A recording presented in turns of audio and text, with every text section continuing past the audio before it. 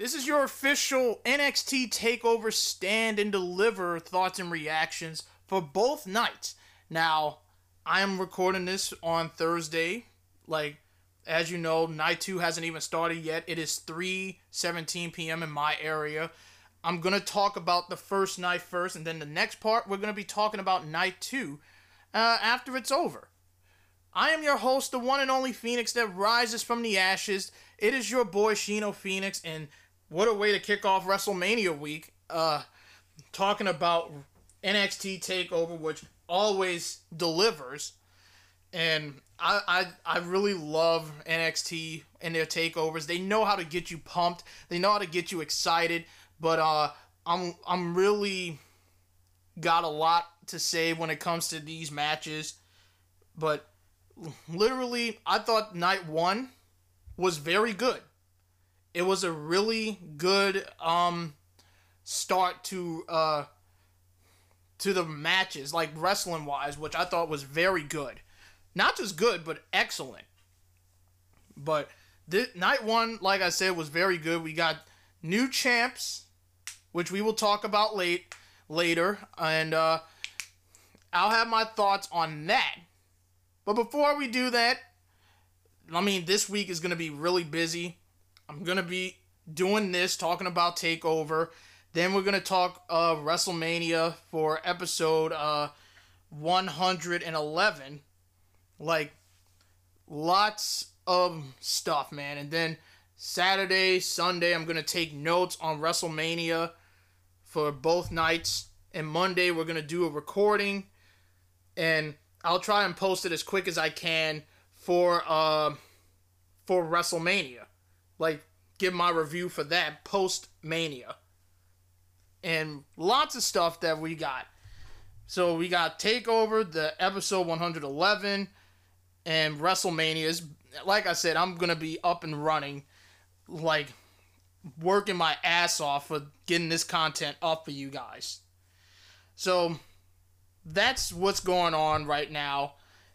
But social media. Let's quickly go through that. If you are a new listener, you might want to write this down in your with your handy dandy notebook or type it on your phone. If you're an OG listener, you guys know the drill. If you have a Twitter, make sure you guys follow me on Twitter at ShinoDPhoenix. I do live tweet for Raw, SmackDown, NXT, AEW. I did not live tweet for AEW because NXT TakeOver was more important. You don't want to miss a TakeOver. It's very good. And I managed to catch up with Dynamite right after I finished recording. And I'll have my thoughts on that on episode 111. But I do live tweet for that on a rare occasions. Impact, NXT UK, which I just watched their prelude, which I thought was very good. And New Japan. And I have my thoughts on Sakura Genesis for the next episode. Just 2 big things that happened that I wanted to discuss. So that's your little preview for what you're going to get for episode 111. Now, if you have a Twitch, make sure you guys follow me on Twitch at Shino Phoenix. I do live stream Saturdays. I'm going to do this one early because WrestleMania is that Saturday. And I'm about to go on Peacock, and I'm going to share my experience with Peacock because I did it with the Hall of Fame and I did it with TakeOver. So, let's see. Judging by the schedule for not NXT TakeOver, but WrestleMania, it's 6 o'clock, so I want to stream early, so I'm leaning towards a 12 p.m. stream, and I might stop at around 4 or 5. And I have to do my work regarding WrestleMania. So that's that. That's the plan that I'm going to do. So if you have a Twitch, follow me on Twitch at Shino Phoenix. I stream different games that pleases me, but most of the times I love streaming Fall Guys, Overwatch, and Apex Legends, which I need to get back into Apex Legends. Because since it's WrestleMania week, I've been pretty busy. So that's what's going on. Instagram. If you have an Instagram, make sure you guys follow me, Cool Man Sip. That's CYP, by the way, for the last part. I do post game related now since I got back on Twitch. And if there's an update regarding my podcast, on the rare occasions I will post it on my Instagram. But if you want to see like me and just without me doing a podcast, just follow me on cool Instagram. Coolmansip is the name, because I like meeting new people. And I like promoting my streams on Instagram, because I feel like I like meeting more new people on Instagram than I do Twitter for some reason. I don't know why. But finally, Facebook. If you have a Facebook page, make sure you like the Facebook page. No One's Ready for Wrestling. That way you can get updates. That way you can see the episodes that are posted and reviews that are posted. So I want to be fair to everybody. And that's pretty much it. But let's get right into the show. And before we talk about the pre-show match, here's the experience I had with Peacock for me. Like the Hall of Fame one, like I had no issues a little bit.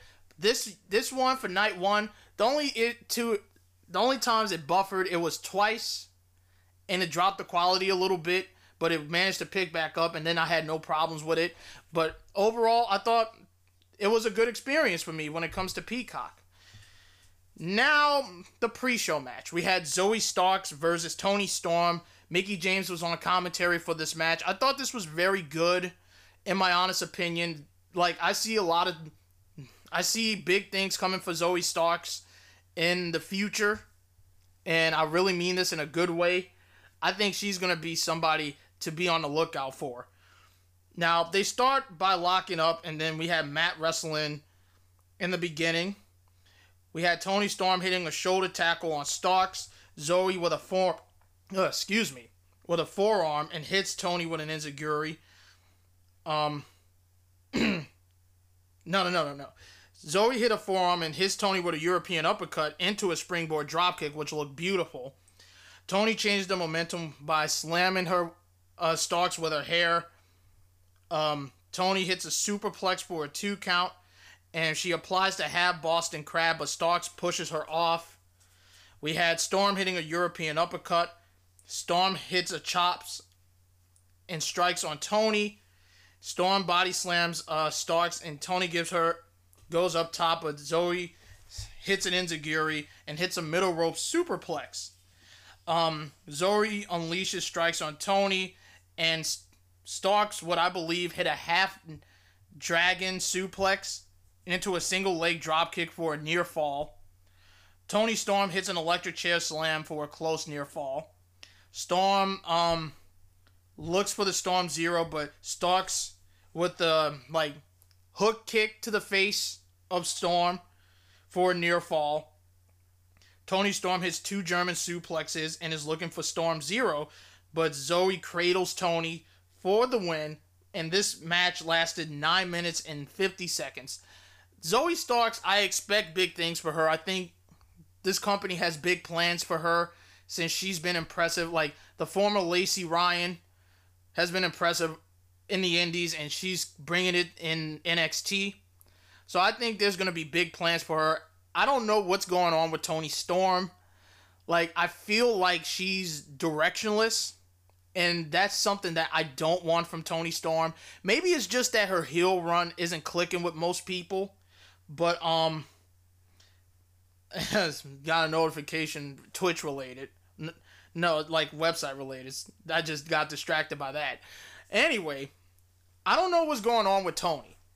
Like, she lost. We haven't seen much of Toni Storm ever. I think after she lost to Io Shirai, and in that NXT Women's Championship match, I feel like I don't know what's going on with Toni Storm. Maybe it's just that her heel run is not clicking, but she is a great wrestler. And I think she does a good job as a heel, but maybe to most people it's not that. I think it's just something is missing on the main show with NXT in the US. But this was a good match. Zoe Starks gets the win, and like I said, I expect big things for Miss Starks in the future since NXT is now going to be on Tuesday. We kick off the main show with Pete Dunne versus Kushida. This was a technical wrestling match at its finest, and I love technical wrestling matches. But if Pete Dunne wants to say he's the best technical wrestler in the world, you might want to talk to Zack Sabre Jr. from New Japan Pro Wrestling. I'm just saying. Anyway, this was really good. Kushida, well, I'll discuss Kushida later, but here's some of the rundowns I got for this match. Pete Dunne, he got a new theme music. I don't know if it's remixed, but it sounds pretty good. But, I mean, I really missed his old theme, though. But looks like a new theme, new attitude, whatever. I think it's fine for what it is. Both men, they try to go for submissions as soon as the bell rang. Pete Dunne hit an X-Plex on the apron on Kushida. We had Pete Dunne hyperextending the shoulder and the fingers of Kushida. We got Pete Dunne and Kushida trading strikes with each other, and Kushida hits a cartwheel dropkick on Dunne. And my notes always act up when this happens. Kushida hits a handspring back elbow on the outside, by the way, right by the ramp. And he hits a running PK on the arm of Pete Dunne. Pete Dunne then applies a triangle choke, but Kushida escapes. Dunne was looking for the bitter end, but Kushida hits God's Last Gift, which is Seth Rollins' old finisher move, the former Tyler Black, for a near fall. Kushida avoids an enziguri and hits a Falcon Arrow cross arm breaker combination, and Dunne, he manages to escape from that. We had Dunne stepping on the elbow, and it looked like it just fucking bent.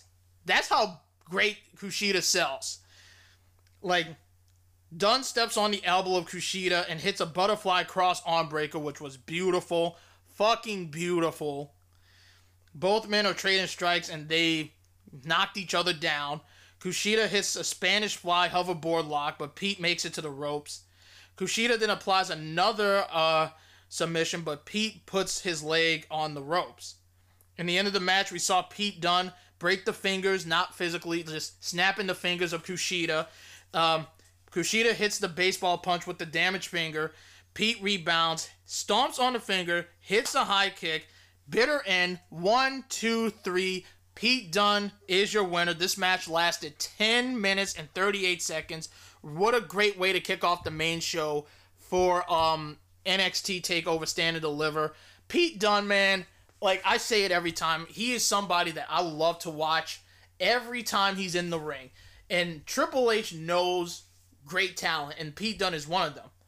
Now, what I hope they do more with is Kushida, because I think ever since he lost to Johnny Gargano at TakeOver Vengeance Day when he should have won, like I feel like that loss really derailed his momentum a little bit, and he's back from square one.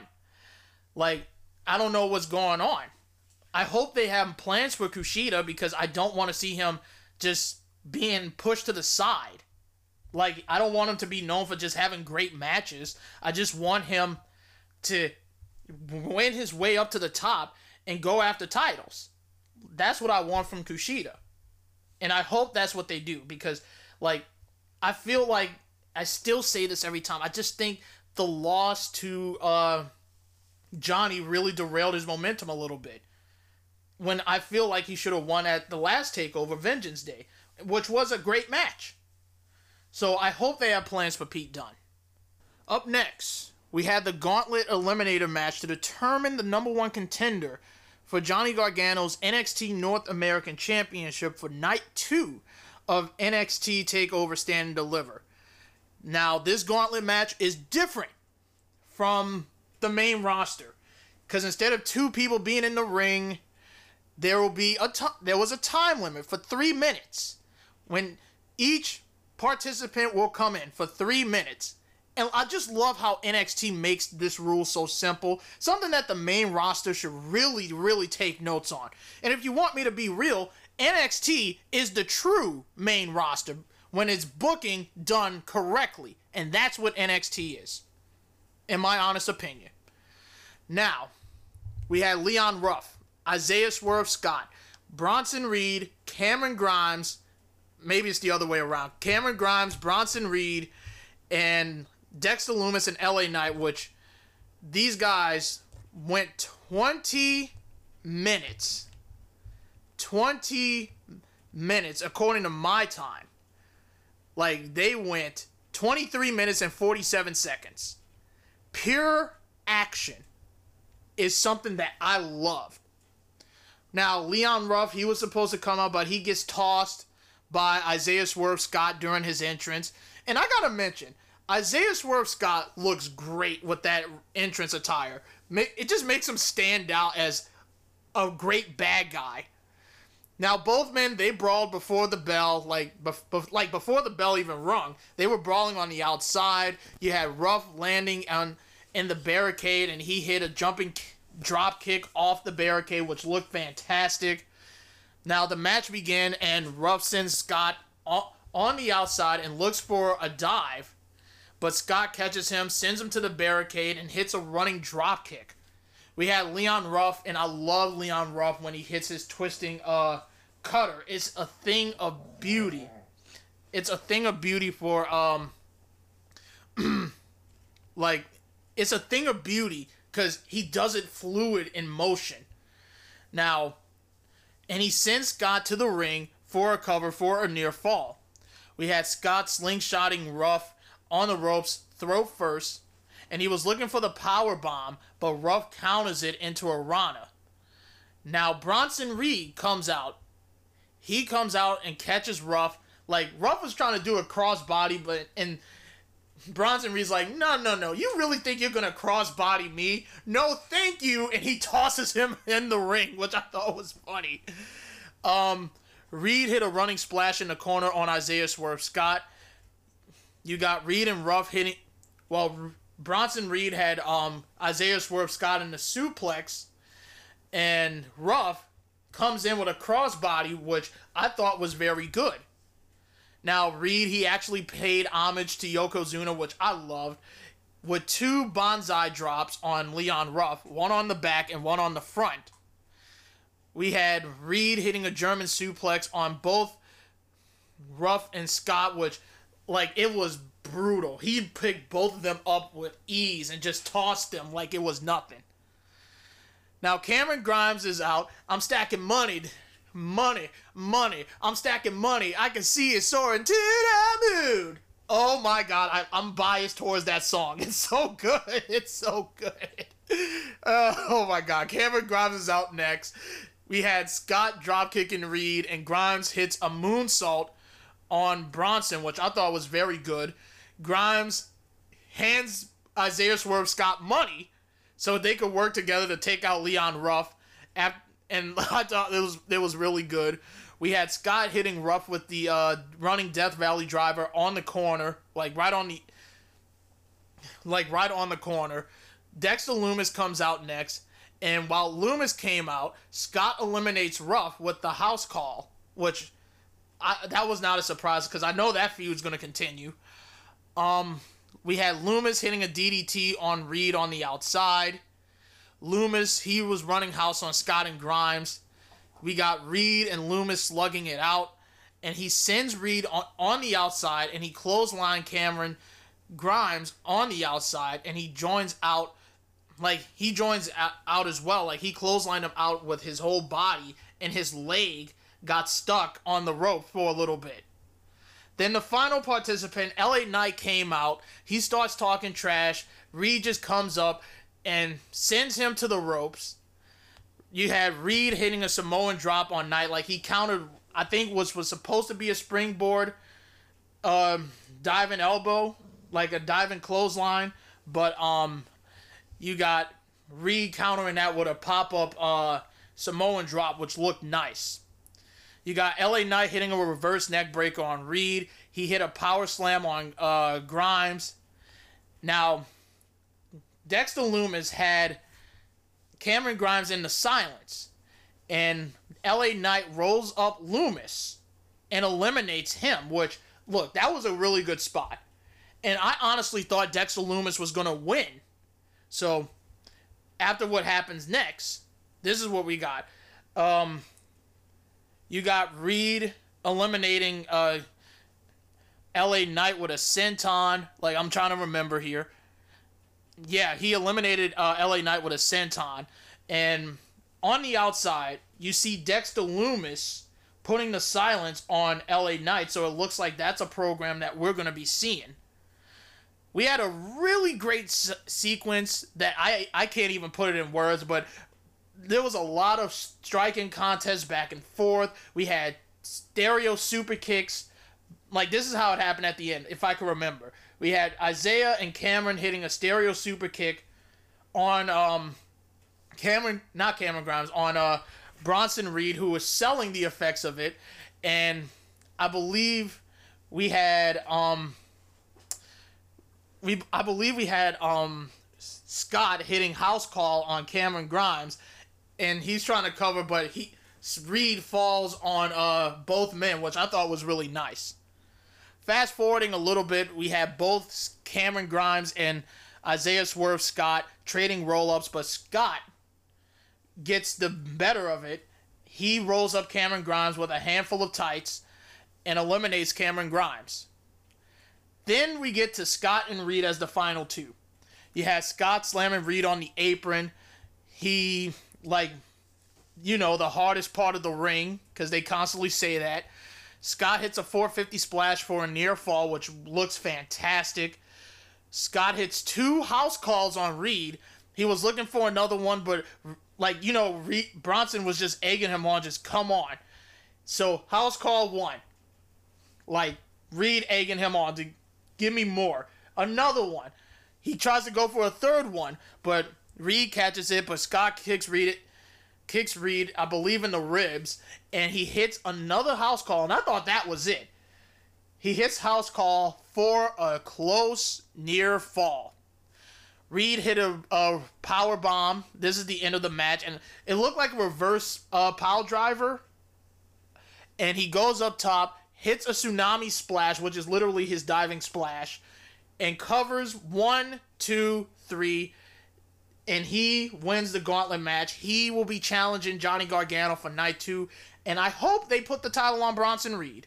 I predicted Gargano should retain, but I'm switching that prediction. I'm going with Bronson Reed. I feel like it's his time. Gargano's done everything he can with the NXT North American Championship. I feel like Bronson needs it more, because I think Triple H has been praising this guy so much. Why wouldn't you put the title on Bronson Reed? I feel like it's the right time.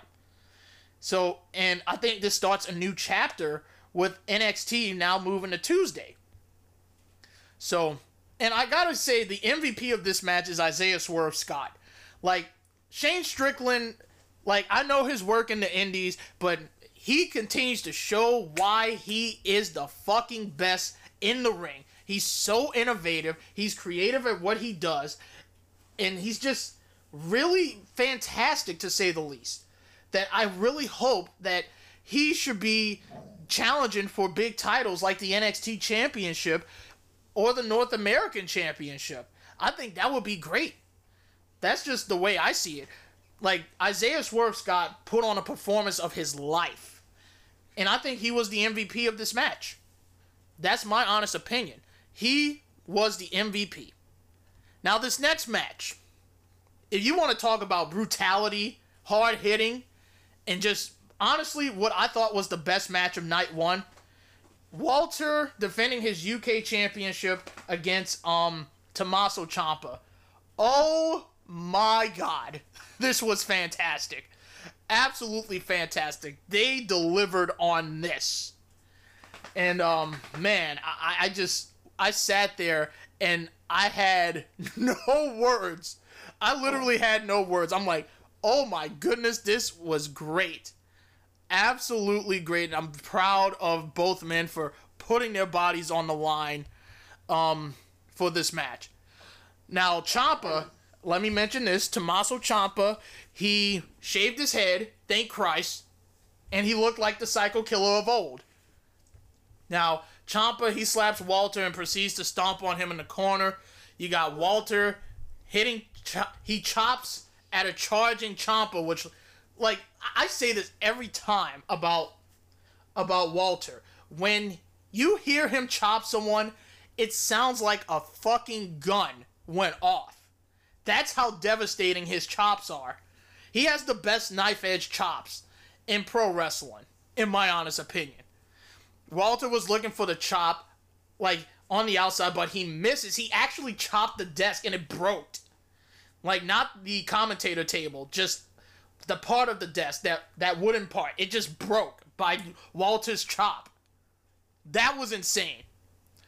Ciampa blocks a chop with an elbow and lays out strikes on Walter, and he works on the injured hand. We get a big boot by Walter to change the momentum. He applies the single leg Boston Crab and was looking for the crossface, which Ciampa escapes. He ducks the chop and he hits multiple clotheslines, and I counted 23 clotheslines. And he gets chopped by Walter, but it fires him up. And Ciampa hits an air raid crash for a near fall. Ciampa then hits a fairy tale ending, and I thought this was going to be it. But I said Walter is going to win this anyway. And we got a fairy tale ending for a near fall. Close one at that. We had Ciampa. He hit a running knee strike and is looking for another one, but Walter applies a chokehold and hits a German suplex and follows it up with a lariat for a near fall. We got Ciampa biting the hand of Walter, and he applies the armbar on Walter, but he makes it to the ropes. You got Ciampa stomping on Walter and proceeds to ground and pound him. And he was looking for Willow's bell, but Walter rolls out. You got Ciampa hitting an avalanche air raid crash, which that was just beautiful for a close near fall. Ciampa chops Walter, and both men started trading chops at each other. He cranks the neck with his leg, Walter does, on Ciampa, and hits 2 power bombs for a close near fall. This is Awesome Chance Galore's, the Capitol Wrestling Center. Now Walter, he hits a sleeper suplex, and he chops Walter, he chops Ciampa and covers to win and retain the NXT UK Championship. This was fucking fantastic. And honestly, one of the best matches on that TakeOver card. There's no ifs, ands, or buts about it. This was the best match on night 1 of TakeOver. And I'm being completely honest with you. I think that is the best outcome. Now, I honestly thought Timothy Thatcher was going to get involved, but we didn't see that. It was a clean, straight victory. It was really, really good, in my honest opinion. So, and I watched him take on Rampage Brown. I will get my thoughts on that on episode 111. So, we'll talk about that later. We get a vignette for Frankie Monette, who is Taya Valkyrie.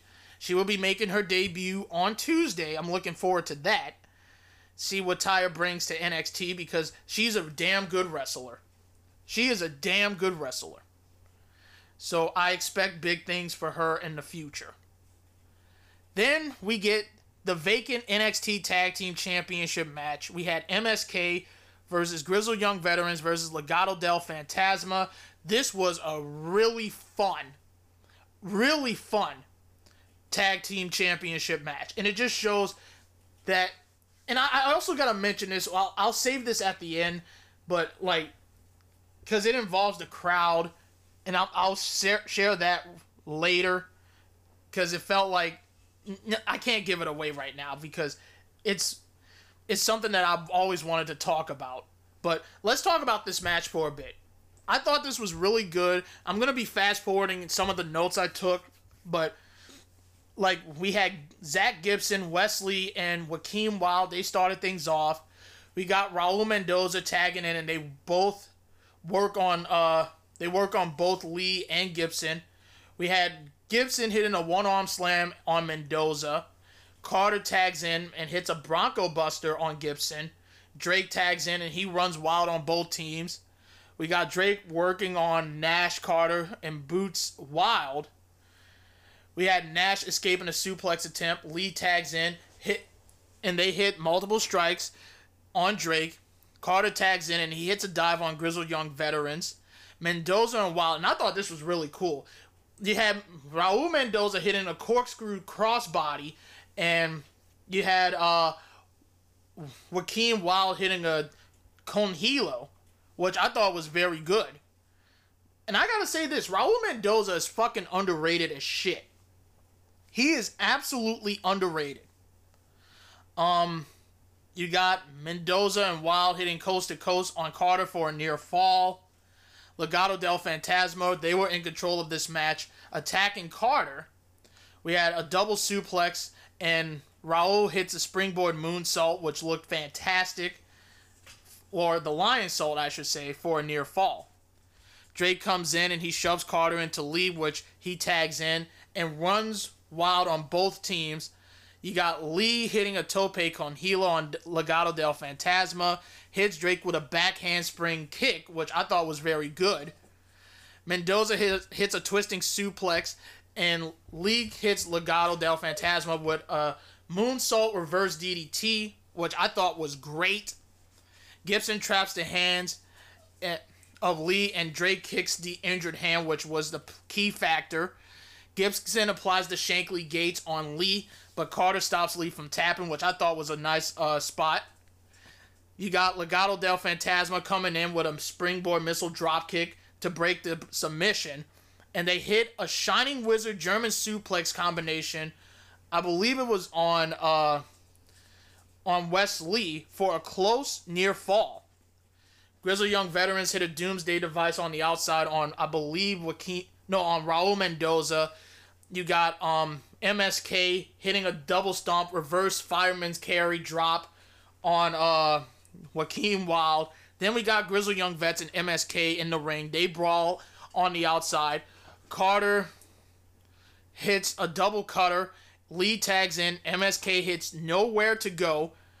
And they pin the Grizzled Young Vets to become the new NXT Tag Team Champions. This was great. This match lasted 15 minutes and 51 seconds. And if I didn't mention the time for Walter and Tommaso Ciampa, that one lasted close to 17 minutes. But this was a great match. I honestly thought Grizzled Young Vets was supposed to win this run, but I don't mind MSK. I honestly don't mind MSK. I just felt like it would have been better if Grizzled Young Vets got the win, and MSK, they just show why they are the best tag team in NXT. And Legado del Fantasma, I thought they did very well, but I was happy for MSK either way. I know Nash Carter was very emotional when he won the tag titles with Wesley. This was a really great moment, and I feel like they should have put the Impact titles on Desmond Xavier and Zachary Wentz. I'm just saying, Impact dropped the ball on that. But this was really, really good. I mean, not a great, I wouldn't say wasn't a great match, but it was good. It was fun. But they couldn't follow the greatness that was Ciampa and Walter. That was really good. But congrats to MSK, and must-see kids is what I'm going to be calling them. I guess that's what MSK means. Must-see kids. Because NXT on their Twitter posted that. Well, they tweeted that, so that's a theory I'm thinking of. We get Saray in the crowd with Stephanie McMahon, and I think they're going to make a big deal about Saray. And I'm going to throw out my theory when we talk about this last match for night one. Finally, our main event.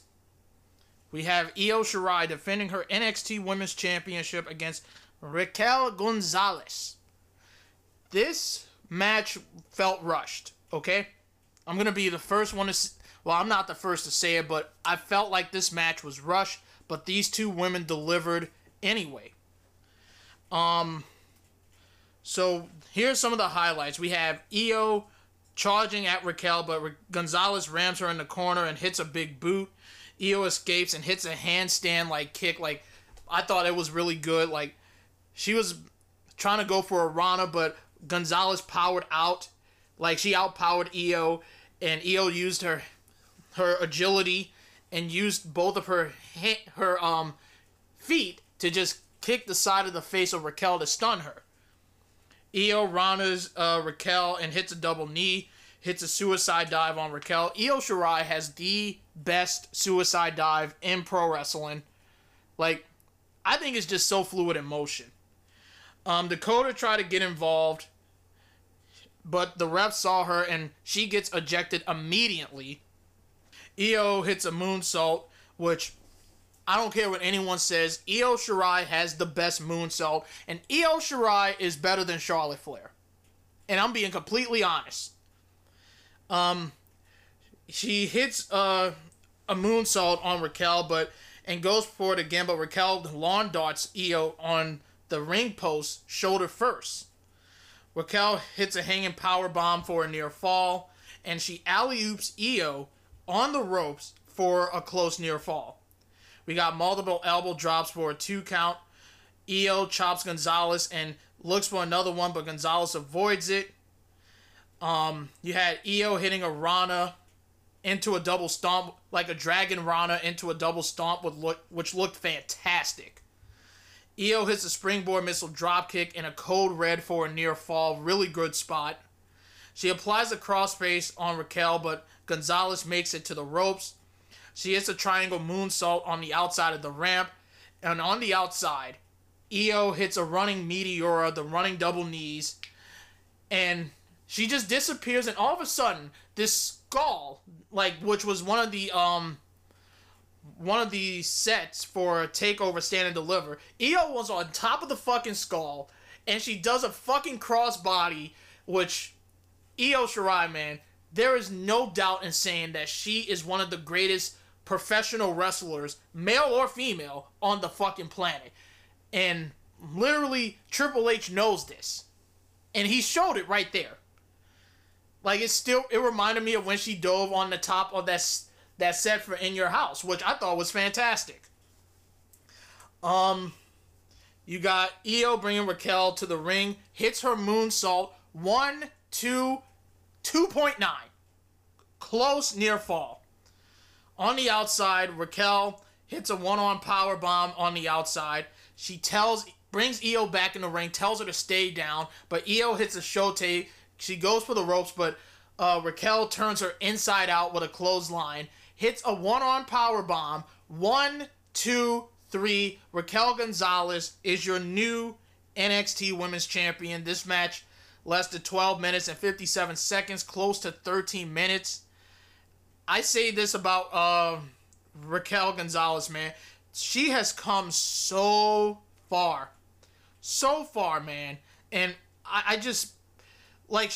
she started with Reina Gonzalez, and she was in this cowgirl gimmick, which really did not help. And she aligned herself with Dakota Kai as a bodyguard. Hard work. You see her improving when she was in the ring with Rhea Ripley. She brought her A game. I say this every time about hard work. Hard work pays off. And paid off for Raquel, it did. This was the right outcome. And I know there's people that are upset that Raquel beat Io. If Io beat Raquel, who's next? And people are saying Taya should beat Io. They got to build Taya Valkyrie up, who is Frankie Monette now. It would be a long road. But it was the right person. Because she worked so damn hard. And I want to bring up this tweet that I had to retweet because this is all true. Io Shirai. Let's talk about Io. She's been champion for 304 days. She has successful title defenses against Tegan Nox, Candice LeRae, Dakota Kai, Rhea Ripley, Toni Storm, and Mercedes Martinez. She beat Sasha Banks and Charlotte Flair. She had a breakout performances with Shotzi Blackheart and Zoe Starks. She main evented 4 special events. One with Great American Bash, one with the Halloween Havoc, and 2 takeovers. This, you gotta hang your head for that. You gotta hang your head for that. Now, Bayley isn't doing nothing at WrestleMania. She's not doing nothing at WrestleMania. And literally, and figuratively, Io has said that she wanted to face Bayley, which they could possibly do on whatever night. But there's been talks, and the rumor mill's already starting to float around that Io Shirai is going to get called up to the main roster. Now, Triple H, he did his post-takeover conference for night one, and one person asked if Io Shirai is main roster bound. Triple H responded by saying that one loss shouldn't mean moving on, but that Io has earned the right to take time off or be where she wants. And HBK literally added that she should stay in NXT to face the best women on the planet. Now, she does have a rematch. And by the way, I want to mention this. I did watch Ember's Law. Ember Moon has mentioned that she never got her rematch for the NXT Women's Championship. She was immediately called up. So I feel like they're going to build up Ember Moon to be a challenger for Raquel Gonzalez. And I could see the split between DK and Raquel, and we get a feud between these two, just like Shawn Michaels and Diesel. I think that's the direction they're going to go with. Now, Io, I feel like if she, presumably, we don't know when Io is going to get called up. Like, I honestly don't want Io to be called up because that is a terrible decision. I feel like this company will not know what to do with Io Shirai like they're doing with Ricochet. Another guy who is a top talent, who was doing great in NXT, he gets called up and he gets fucked. He's more of a jobber than the best. Like, they touted out Andrade for being the best in the world. They didn't do shit with Andrade. I fear the same fate for Io Shirai. What? They're going to pair her on Monday Night Raw with Asuka and have the Kabuki Warriors 2.0? Like, no. No. She doesn't need to go to the main roster this soon. I feel like she should stay on NXT for a bit longer. And this is where my idea comes into play. We saw Sarray in the crowd. I would much rather have Io Shirai team with Sarray, win the Dusty Cup next year, win the women's tag team titles, go on a dominant run, drop it to Xia Li and Tian Sha. You have Sarray facing Io, and that would be Io's send-off match. That's when you call her up. That's when you call her up. And I feel like that's the way you should do it. Like, honestly, I just think it's not the right time to call up Io Shirai. I feel like that's the rumor that's going on right now, that she might be main roster bound. It's too early. But it's up to Io herself. But knowing Vince, he'll pluck her off because we need more talent and we don't know what the fuck to do with the rest of them. That's the category I fear most when I hear about a possible NXT call-up. They get demoted. And I guarantee Io will be joining Kairi Sane if that happens. I'm just saying that right now. You don't want that to happen. Hell, you don't want her to go to AEW. And I'm not going to bring them up in that category, but I did. But let's see what you guys think. What did you thought about night one for NXT TakeOver Stand and Deliver? Did they deliver on your expectations? And it's an overwhelming positive. 73% thumbs up, 9 in the middle, 18% thumbs down. So a really good positive outcome. So tonight is night 2 of TakeOver. I'm looking forward to that. I'm going to be doing the same thing. I'm going to try and take notes while live tweeting at the same time. And yeah, I think this is going to be really good. So don't go anywhere, guys, because I'll be covering night 2 for NXT TakeOver Stand and Deliver.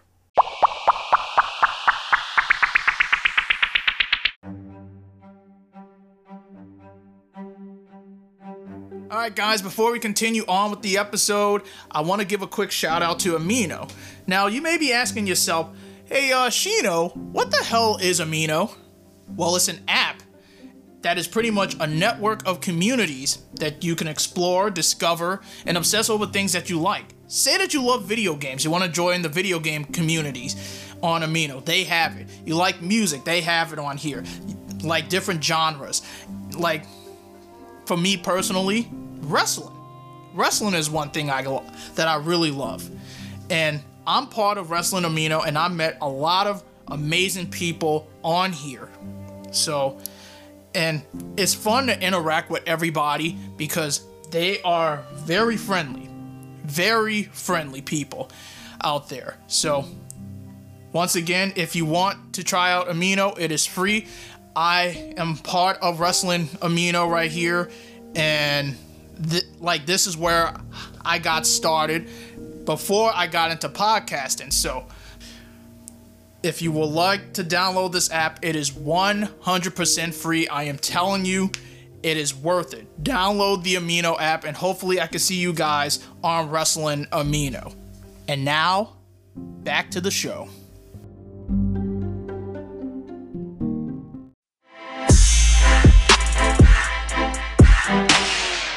Now it's time for discussions of NXT TakeOver Night 2, which is just concluded. And man, writing these notes down while trying to live tweet at the same time is so hard.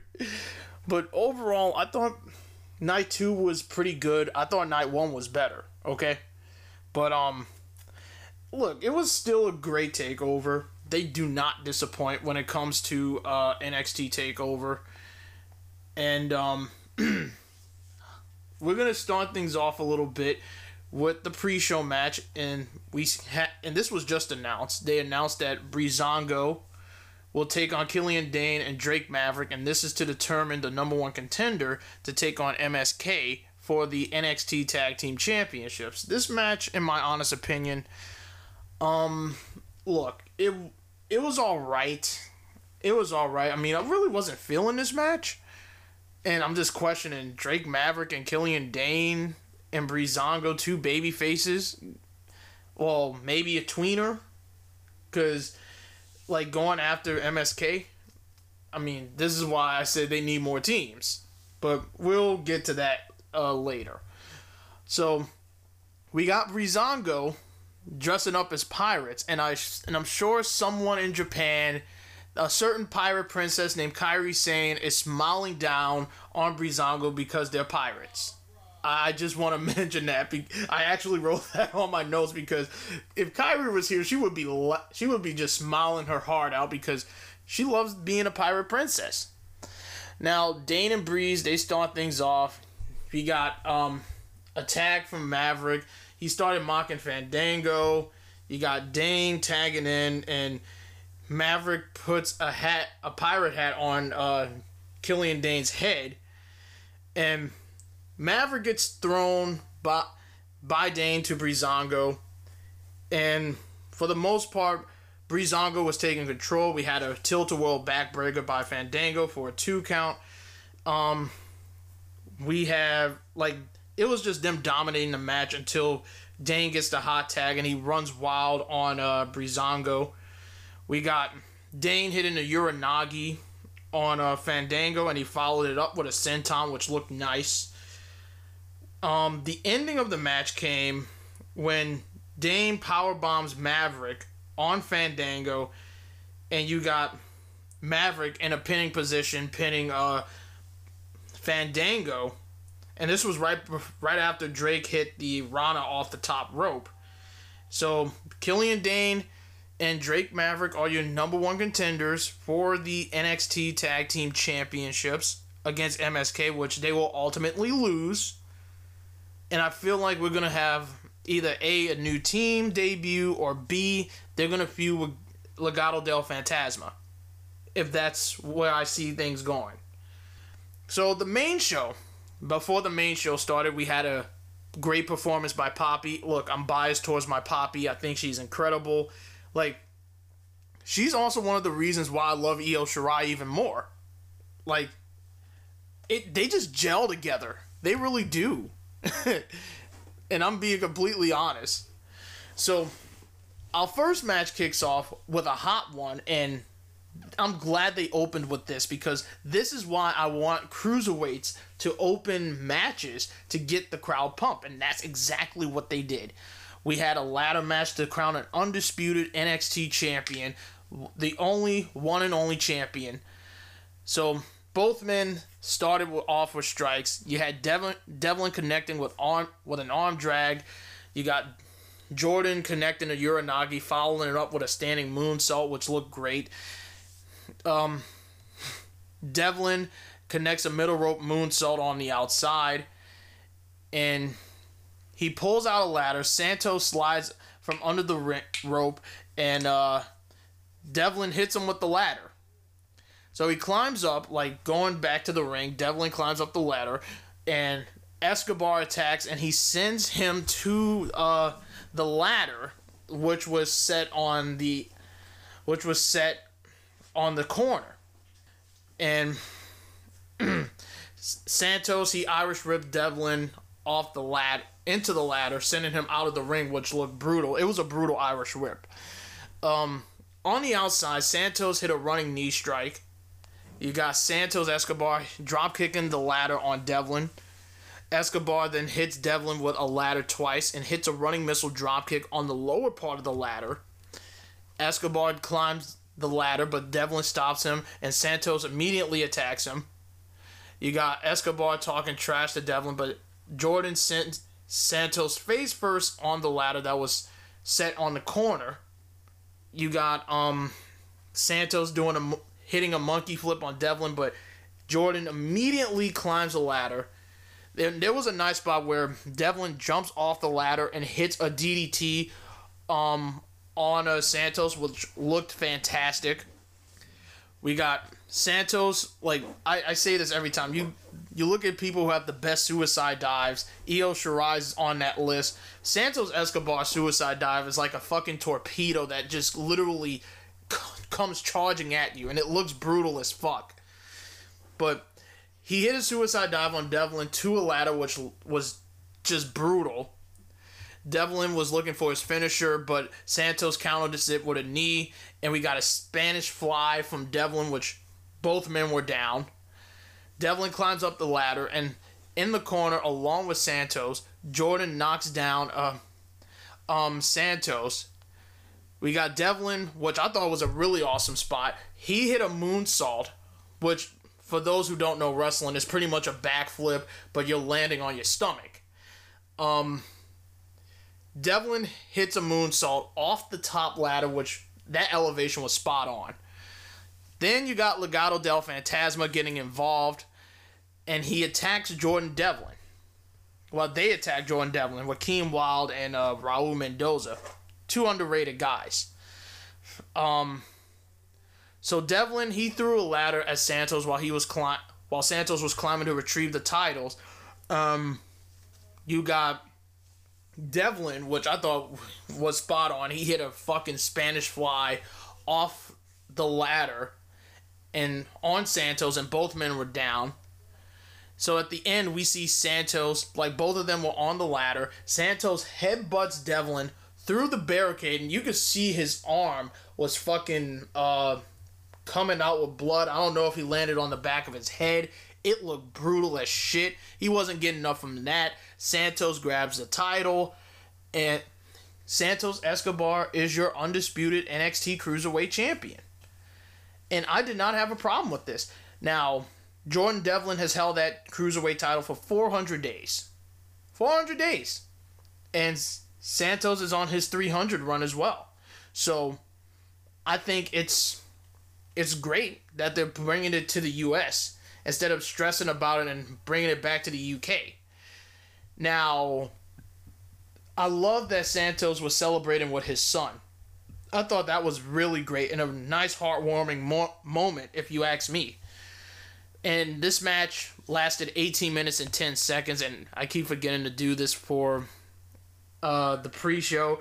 Well, I didn't forget on the first night, but I just forget about this one.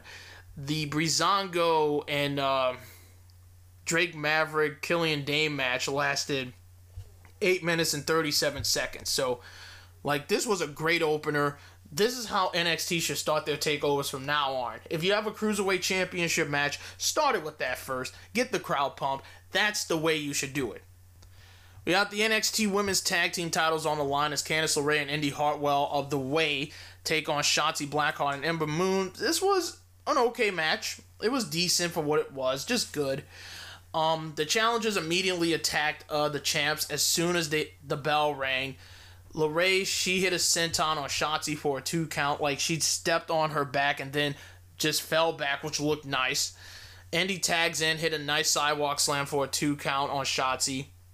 they were in control of the match, and Indy. No, until Shotzi comes back with an enziguri, and she tags in Ember Moon. She runs wild on both Candice and Indy Hartwell. She was laying down strikes on Candice, and she paid homage to Road Dogg, which I loved. Who is recovering right now at home. So hopefully you are back at work soon, Mr. Brian Road Dogg James. She tells Candice to suck it and hits a discus forearm, which I love. We got a Tower of Doom spot with all the women, and Indy pins Ember for a 2 count. Now, Indy hit a pop-up powerbomb on Shotzi, because no, it wasn't on Shotzi, it was on Ember. Probably have to look back at that again, because I've had to watch a certain wild dog of mine. And that's going to be the running theme for night 2. But yeah, it was a pop-up powerbomb. Yeah, it was a pop-up powerbomb on Ember for a 2 count. I had to get that memory banks right in. Candice tags in, Shotzi makes the tag, and she takes out both Indy and Candice with a crossbody.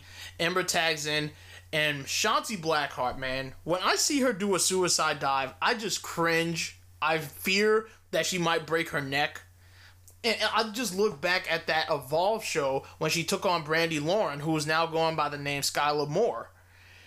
Like, when I see Shotzi do dives like this, because going back to the Evolve's 10th anniversary show when Shotzi took on Brandi Lauren in that no disqualification match, she did that fucking dive and she landed on a stack of chairs head first, and it looked brutal as the fuck. Now, she did this dive, and I don't know if Candice and Indy card her, but it was just brutal altogether. But Shotzi and Ember hit their tag team move. I don't know what it was, like a Rochambeau combination for a near fall. You got LeRae super kicking Shotzi, and she hits a cheap shot on Ember. They hit the way hits their version of 3D for a near fall when Ember broke up the hole. We had Ember Moon hitting an eclipse on both LeRae and Hartwell, even though I felt like she didn't get all of it. And Blackheart hits the senton on Indy to go for the cover and retain the NXT Women's Tag Team Champion. So it looked, like I said, it's an okay match. This lasted 10 minutes and 34 seconds. I thought this was a come down match, but decent. Now, who's next? Who's next to take on Shotzi and Ember?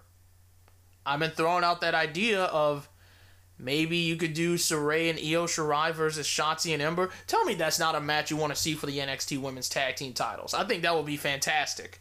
But like I said, I feel like they have to build them up as a team if Io Shirai is not going to get called up to the main roster. So, I mean, that's another thing she could go for. What's next for Io? Go after the NXT Women's Tag Team title. Cement your legacy right there. And possibly win the Dusty Cup. I think that's an idea that I threw out, and I mentioned it on the night 1 part. That's an idea if you don't want to call her up. So that's something for her to do, and you could give other women another spotlight while Raquel is the NXT Women's Champion. Give others a spotlight that people will want to see. NXT North American Championship match, Bronson Reed versus Johnny Gargano. This was fantastic. I thought this was Bronson Reed's best match on NXT. And look who you're in the ring with. You're in the ring with Johnny freaking TakeOver. And they took over indeed. And I gotta mention Gargano's attire. He looked like fucking Iron Man. And hashtag Iron Man is one of my favorites. Because of Avengers Endgame. That's one of the reasons why. nerd me aside. But this was an excellent match. I loved this one. I thought this was the best match of the night for night 2. Until we got to the main event. Which I will save that for later. Now, Gargano, he tried to hit a Rana on Reed, but Bronson Reed cartwheeled out of it like he's Bam Bam Bigelow, paying homage to him right there. You got Bronson hitting a military press into a military press fall away slam, which I thought looked great. Gargano tried a slingshot spear, but it rocks Reed on the ribs. On the outside, Gargano, he was shoving ribs on the commentary desk, ribs first. That played a part in that match. And fast forwarding a little bit, you got Gargano trying to apply the work hold to bring some pressure down on Reed. You got Reed hitting a splash to change the momentum. He hits a running splash in the corner and follows it up with a choke slam. We got a Death Valley driver for a close near fall by Reed. Gargano hits a backstabber on a hanging Reed in the middle rope, which looked nice for a near fall. So Gargano, he super kicks the ribs. Like I said, the ribs played a factor into this match. And it looked like he was going for a stand and slice bread, but this was an awesome spot. He twisted Gargano around. He turned it into a fucking suplex. It looked more like a brain buster, but it was fucking fantastic. We had Gargano hitting a poison Rana on Bronson Reed. He hit a super kick and then into a Gargano escape, but Bronson made it to the ropes. Reed countered the one final beat on the outside, and he hit a razor's edge, tossing Gargano into the ring. Gargano avoids the tsunami splash, and which Bronson Reed crashed and burned, and like and I feel bad for Bronson Reed right there, because I thought he was gonna win. For that, he crashed and burned. He was holding onto his ribs, and Gargano hits a super kick, which, ooh man, I love Johnny Gargano super kicks. They are so great for a near fall. Reed avoids a power bomb, a Rana, and hits a power bomb, but Theory puts Gargano's foot on the ropes. Now Bronson Reed goes after Theory, and Gargano's trying to go for a dive, but he catches him, and he tosses him to Theory, if I'm correct. Maybe not. Reed hits Theory with a suicide dive, which a guy like that size doing a suicide dive, I felt like he might have injured himself. I mean, look what happened to Ivar. Look what happened. Like, Keith Lee injured himself. Like, I think they should tone it down with the big men doing the dives, because you don't want to risk them possibly getting injured when they're in the prime of their career right now. So, Gargano takes advantage of this, and he sends Reed into the corner, ribs first, and was looking for one final beat, but Reed turned it into a reverse pile driver. We got Gargano hitting two super kicks, and Reed hits a super kick on his own, goes up top, and this is where it cost him. He goes for a moonsault, but he crashed and burned. We have Gargano hitting one final beats, and Gargano is still the NXT North American Champion. This match lasted 16 minutes and 25 seconds. I thought this was Bronson Reed's best match on NXT so far. So I expect him to continue to go after the North American Championship and potentially win it. Like, why not put the title on Bronson Reed? I think he's incredible. And we'll see where that goes. Because, look, Gargano is fantastic. He is absolutely fantastic. They call him Johnny TakeOver for a reason. And if he would have went to the main roster, they would have fucked this guy over. Like, he would have... Like, this is why I think Shawn Michaels is keeping this guy, because either A, he could be the gatekeeper, or this heel run he's doing is just so good that you just don't want it to stop. So, that's where I see things going with Gargano.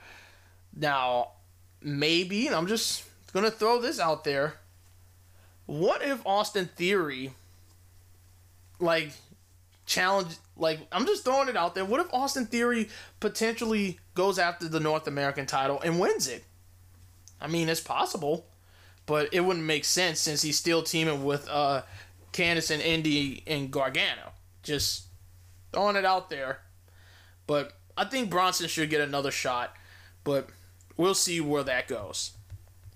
The NXT Championship did not close out the show because, look, the unsanctioned match has the better storyline, and I think just looking back at it, it reminds me of New Orleans, when the NXT Championship didn't close out the show with Andrade and Aleister Black, but they closed it out with an unsanctioned match between Johnny Gargano and Tommaso Ciampa, which is hands down one of the best unsanctioned matches on NXT, and I'm so damn lucky I got to witness that. I'm never going to let that go. I'm never going to let that go.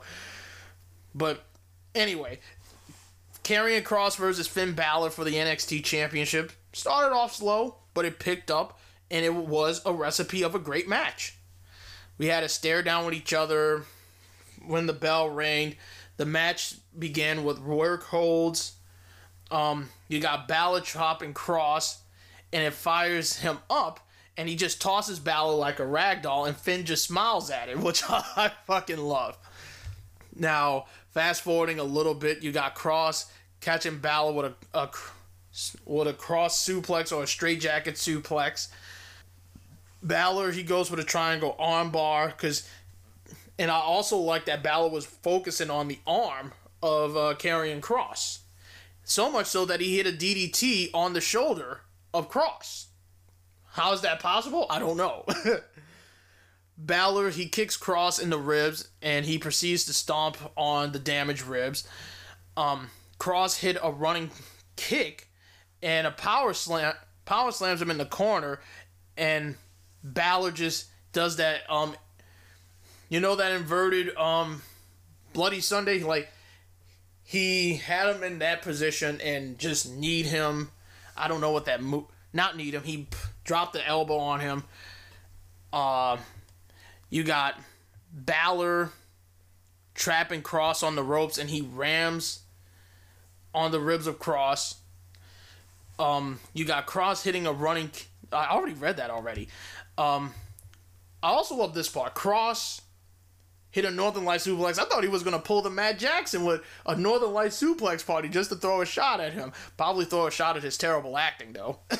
Just saying. Anyway, Kross was looking for the Doomsday Saito suplex, and Balor was choking Kross to avoid this Doomsday Saito. Balor applies the abdominal stretch, but Kross just tosses him after it. Kross counters a Shogun dropkick into a clothesline, and he sets up for the running forearm to the back of the head. Finn counters it with a Pele kick and hits two Shogun dropkicks, one in the front and one in the back, goes up top, coup de grace, goes for the cover, 1, 2, and Karrion Kross kicks out for the close near fall and immediately applies the straitjacket. Balor escapes and applies the abdominal stretch on Kross, and Karrion, like, he was about to fade, and you got Scarlett just screaming at him, and I think it fired him up, and he was just raining down forearms to the back of Balor's neck. You got Kross hitting a Doomsday Saito, hits two running forearms in the back of Balor's neck, and Karrion Kross is a 2-time NXT champion. This match lasted 17 minutes and 11 seconds. I thought this was really good, and I think they're going to go with the original plan because Kross is going to be a dominant champion. He's going to have a long reign, and many people are going to ask who's going to take the title off him. It's too soon to ask that. Let the reign continue first, then we can say who's going to take the title off of who. Maybe you could have him challenge Walter, because that's the match we should have got at an Ireland TakeOver until COVID said, fuck all that. I think that's one idea I would do. Finn Balor versus Walter for the NXT UK Championship. I think that would be great. Then we get to the main event. The unsanctioned match between Adam Cole and Kyle O'Reilly. Kyle and Adam, they got new theme music, so Undisputed Era theme, no more. Sadness. Oh my goodness. You could have just kept the Undisputed Era theme for Adam Cole. Make that exclusive to him. Some of the themes feel generic. Hope they do they need to find a better music producer to help them out. Get Jim Johnson back. So you had Kyle and bear with me, guys, because this match lasted 40 minutes and 19 seconds. That's how long this match was. Now, Kyle and Adam, they immediately started laying blows to each other. You got Kyle hitting 2 running boots to Cole. On the outside, Kyle O'Reilly was looking for an armbar, but Cole, it just escapes. Cole tosses Kyle on the pods, and Kyle sends Cole on the barricade. You got Kyle hitting multiple kicks, like while Cole was sitting on the chair, like Kyle put him there, and Cole catches the third one, and was looking for the pile driver because remember, Kyle's neck plays a factor into this, but he flips him over. You got Cole shoving Kyle off the top rope and on the apron and immediately clutches the neck, which was the change in pace of the match right here. Cole attacks Kyle with a chair and he throws Kyle on the stage design right by the commentary table. Cole proceeds to put pressure on the neck of Kyle O'Reilly when they went back to the ring with the chair. Adam hits Kyle with a reverse neck breaker on the chair that has the UE symbol on it, the Undisputed Era symbol. Kyle's looking for the Kimura, but Adam Cole escapes, and he hits the Ushigoroshi for a near fall. You got Cole taunting Kyle by saying, "I made you." And he was just kicking him in the face, just taunting him, and it just lit a fire in Kyle. And it led to both men trading strikes back and forth, forearm strikes. Kyle hits his O'Reilly combination, hits a running forearm, and drops Cole on a chair and applies the knee bar, which I thought looked great. On the apron, you got Kyle hitting a running dropkick on a sitting Adam Cole on the outside.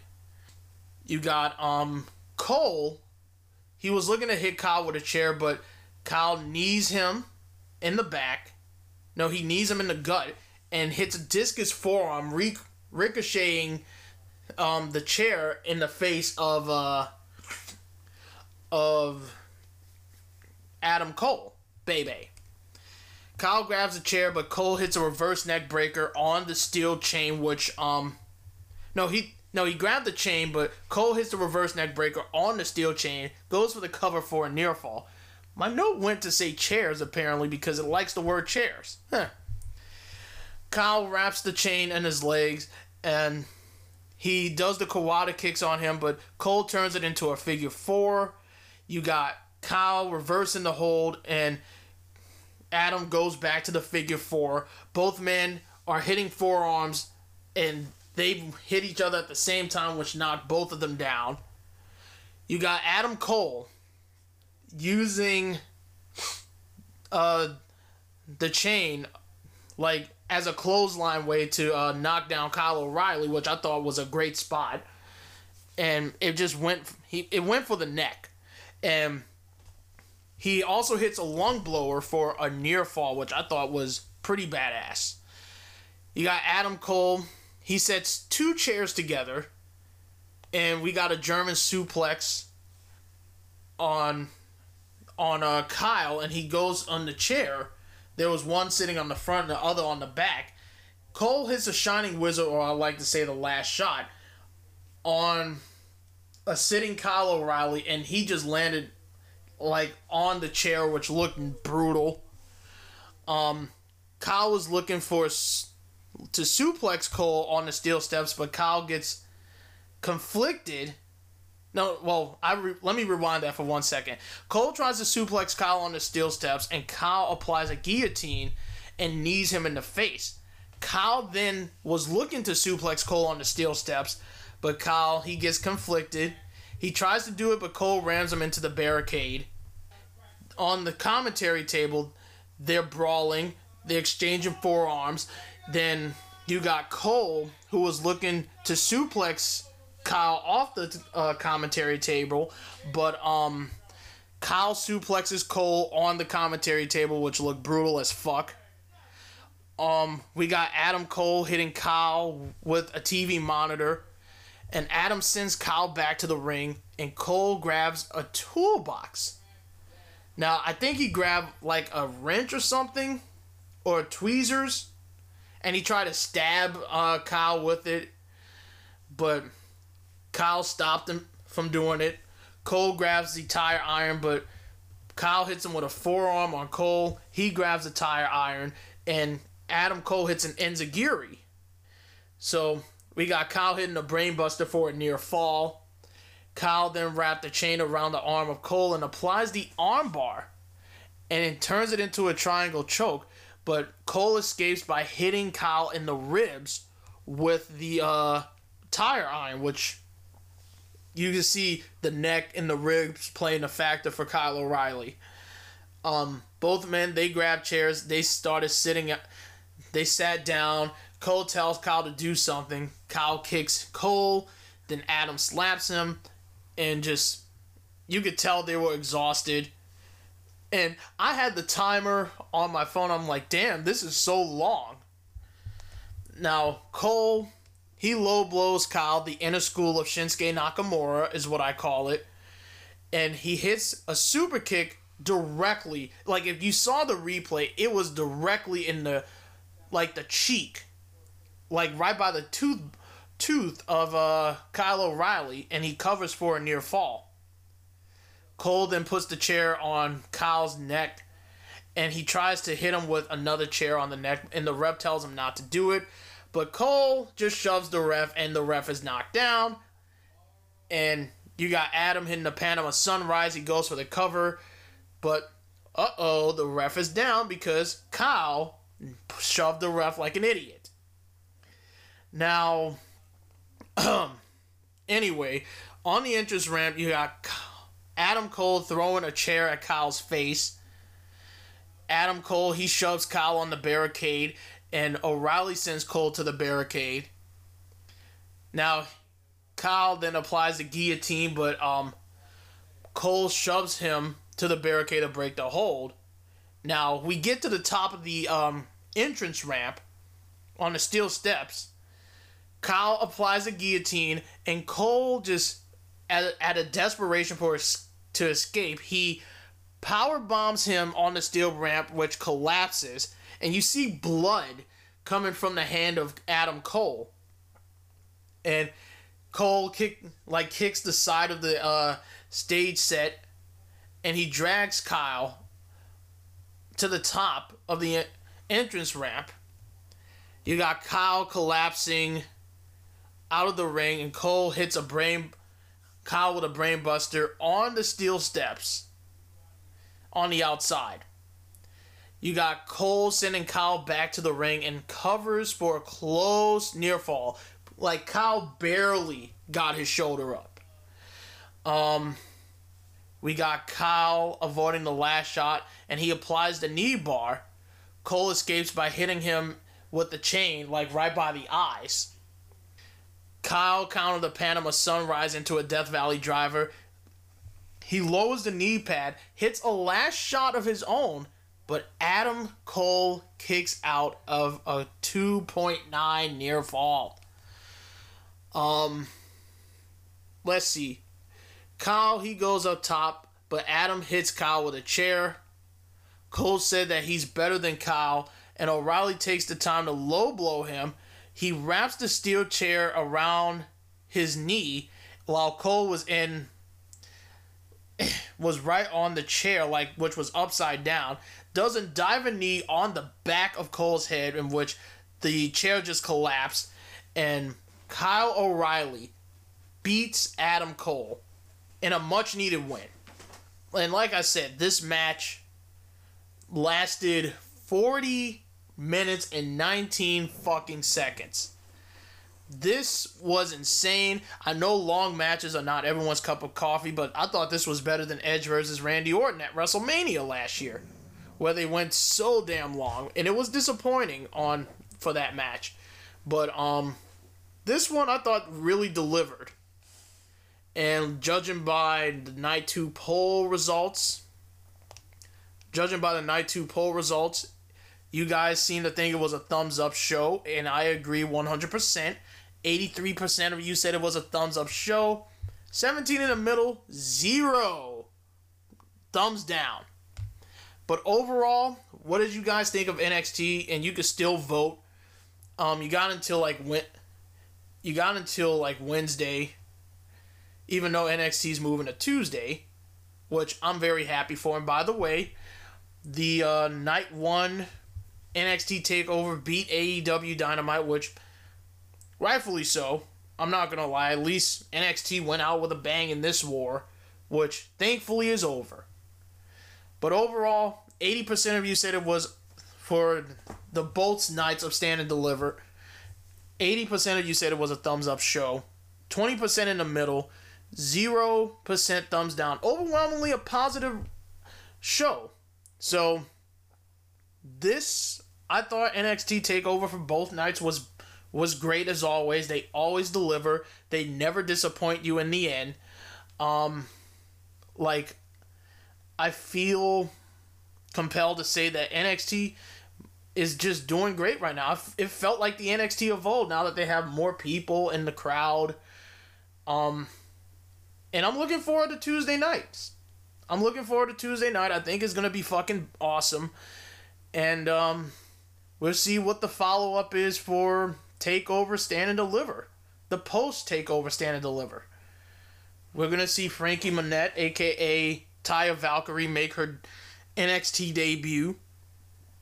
And we're going to hear from Raquel Gonzalez. We don't know what's going to be next for Io Shirai. But I hope they go with the idea of pairing her up with Saray. I'm just throwing it out there. But anyway, that's it for my review for both nights of TakeOver. I am getting the heck out of here. This was a great fucking show, as always. And let's see WrestleMania top that.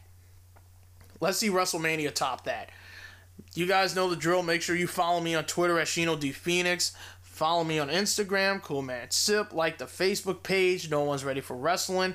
And follow me on Twitch at ShinoPhoenix. And if you want, you can join my Discord. It's a chill Discord, Phoenix Clan server. And just DM me if you want to join. So, like on Twitter or on Instagram. I'll try and send you a link. But until then, take care, be safe, support wrestling as much as you can. Tomorrow, Friday, I'm going to be doing my recording for episode 111 of the podcast. And we'll do predictions instead of trying to cover Raw. We're going to do the predictions for both Raw and SmackDown, because I know SmackDown's doing their WrestleMania edition, since we got the Andre the Giant Battle Royal. We got the Fatal 4-Way for the SmackDown Tag Team Championships. So we'll cover that, and we'll just do the predictions to close out episode 111. So till then, take care and be safe. Support wrestling as much as you can. And I'll see you guys next time. This Phoenix flies off.